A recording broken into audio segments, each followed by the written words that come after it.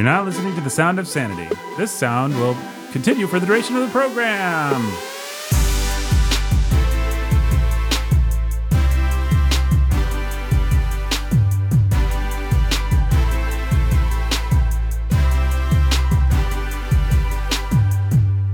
Hey, everybody. Welcome to Sound of Sanity. Nathan, Ben, Jake. Those are some of the names you might hear bandied about today. Indeed. Well, guys, what's going on? What's making you feel insane or sane in your walks as Christians? That's a great question. Thanks. I appreciate that. I guess it's just one of those transitional times for me where we're headed back into school and we just finished. Actually, I have one more baseball tournament of the summer left. There you go. One in 3 days. 4 days from now, we'll be done with summer baseball. So just trying to catch my breath right now. Ben, you going through a transitional period? Are you becoming a woman? Neither. No. Not That happened last year. Yeah. Didn't keep up. Last year. No. Keep up. Ben's all man, folks. Yeah. I mean, my babies are changing a little bit day by day, so they keep our lives exciting. But I don't know, they're not taking the SAT yet, folks. They're just babies. So You give them like 1 or 2 years. give them 1 or 2 years. Yeah, they failed the last couple of tests. I did start a book that only just started it on a recommendation from a friend. So I don't know, this might be a little bit interesting because I was talking to a friend who pastors a Chinese church, and we were talking about, I won't go into the details, but we were talking about his own relationship with his mom and how that impacts his family and all kinds of things, and some decisions that he's made that, I don't want to get too far into it, but spent a lot of time processing his mom. And in the course of that conversation came up, I think I suggested that he read the Boundaries book, which he did. And then he turned around and read Our Mothers Ourselves by Cloud and Townsend, and then decided that he's going to have his whole church of Chinese people read Our Mothers Ourselves by Cloud and Townsend, because it's just that important that they understand sort of the matriarchal culture of China and the ways it impacts their families, their homes, their relationships with each other, their understanding of church and church life, all that sort of stuff. And so I started reading it, or listening to it rather, on Audible, but I'm not very far in. I just thought that was really interesting that he thought it was that important. And this is, I think he's Reformed. I'm not very far in at all. Have you learned anything interesting? I couldn't tell you. No, I just got through the introduction, I think is about all I did. So anyhow, that was an interesting thing that happened to me that I don't know what, I think I could say this. I think I can pass on a recommendation that if you have mommy issues, or if you're from an Asian background, I have a Chinese pastor friend who thinks you should strongly consider reading or listening to Our Mothers Ourselves. This dude's Reformed. He's rock solid. I know that when we recommend or talk about things like this, people are sort of like, I don't know, that's pretty psychological, pretty self-helpy type stuff. But that's just, he was so helped by it and found it so helpful in terms of thinking about the people in his church and helping them, that he's just decided the whole church is going to read it and study it together and talk through it. That's cool. Just throw that out there as something from one friend to you if you have, and maybe you're a pastor and you've got people in your church with mommy issues or come from a more matriarchal sort of background. It might be helpful to you too. I don't know. I really have only I think if I am looking at my Audible thing correctly, I think I'm like 3 minutes in.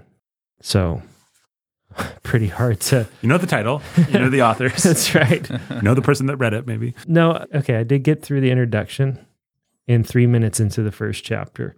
So I'm like 10 minutes in.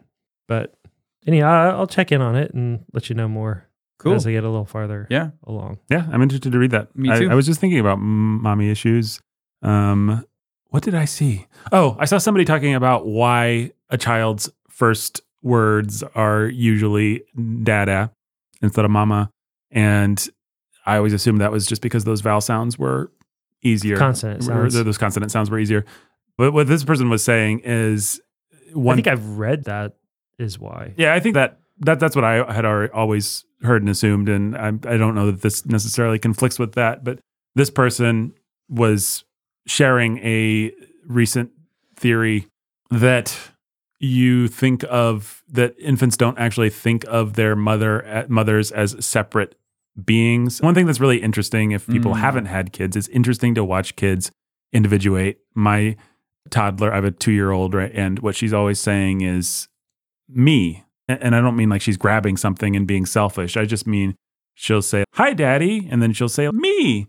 As in, I am an entity. I have walked into the room. I am different than you. I have acknowledged that you exist. Now let's acknowledge that I exist. She's always, I don't know how better to explain it. She's always saying things like that. She's always establishing herself as a person, as an individuated entity. And it's fascinating to watch her little brain work that out and figure out what the boundaries are between her and other people, what the rules are. Yeah, and they're going to talk about that sort of thing in the Boundaries book. Right. Exactly. It's very attachment theory, type stuff, that mom is the last person that you individuate from, where you're inseparable, but it has to happen in a healthy way and continue to happen.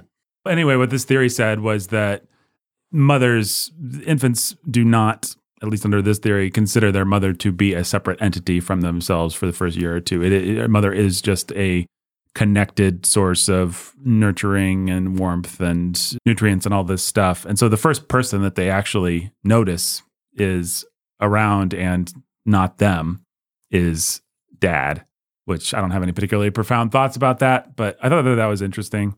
Yeah, and it's really interesting. Whether it's actually true or not, it still seems to capture something. Something, yeah. Yep.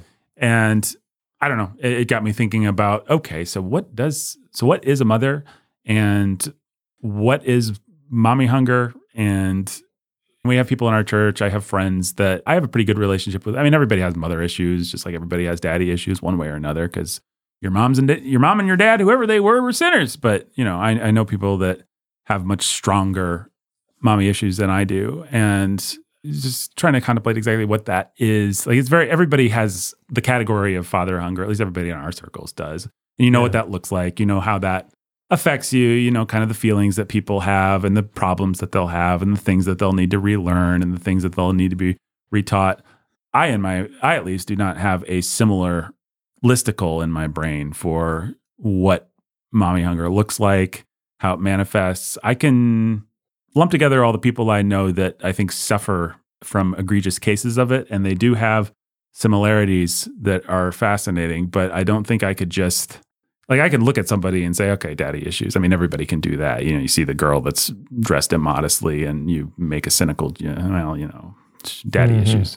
Look at daddy issues over there in the miniskirt. But you can't necessarily do the same thing with mommy issues. And so I have absolutely zero profound insights, but I'm actually quite interested to read this book because I'd like to have those profound insights. I think they would be helpful.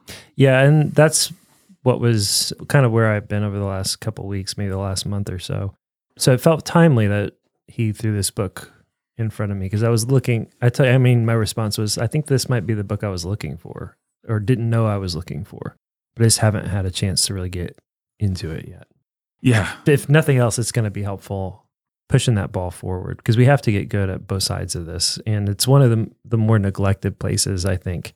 If you think about the last 10 years, the Reformed Christian circles have really worked hard to nail down daddy issues, masculinity, that sort of thing. But the whole red pill movement and everything adjacent to it has really neglected the mommy side of things, I think. And I think there's a kind of man who is, I think the kind of person that's most challenging for me the kind of person I really want to understand is the man in particular who had an okay or at least passable father and a bad mother. What does that do to a person? Because you'll meet people that have social skills. They don't have all the daddy issues triggers. They're getting along in life. They can get a job. They can do an interview. They can, all the sort of red pill, these are the things that we need to recapture. Yeah. They've actually got a basic Most foundation, of those and you don't look at them and think this person's a mess. But then you get to know them a little bit better and you're like, okay, maybe there is something missing. And what is that? One thing that always gets bandied around in the red pill movement when people are being misogynistic, I think, is they say, well, actually, kids don't need moms. Like statistically, as long as you have a stable relationship with your dad, you'll be just fine. And no woman would want to marry me anyway. And if she did, she'd steal all my money because society is blah, blah, blah. Yeah, just instead of being a psychopath, you become a sociopath. Right. You know? Well, yeah, that's kind of my theory, actually. I need to read this book to figure out whether that's true.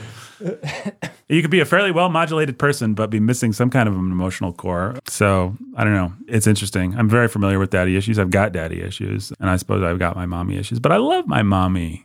Yeah, I've been thinking about that, but I don't have anything else helpful to say about it. Maybe our listeners have recommendations. Yeah, I think we should all read this book and come back. Mm-hmm. Maybe our listeners are all like, my mom abused me, and I stuffed her, and I murder people in the showers. And I've got a lot of insight into this. You think all of our listeners are Norman Bates? Yeah, that's probably it.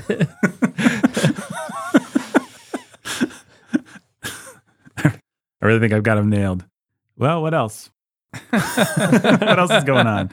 Well, I can't follow that act, but I'm more than halfway through Scott Adams' How to Fail at Almost Everything and Still Win Big. Yeah, that's a good book. It's really good. I've been impressed by how generous and practical it is. It's a pretty good give it to your high school graduate type of a book. It just struck me as, man, there's all kinds of advice in here that whatever you think of Scott Adams, however insufferable you find him, and he is slimy in his way, and blah, blah, blah. This is not like listening to his podcast. This is like all this practical stuff that you wish you'd heard. I mean, I wish. I was like, oh, why didn't someone teach me all these things? He's right. He just boils down all this practical stuff for you. And he supplemented with funny stories from his life. And they are funny because he is good at humor, turns out.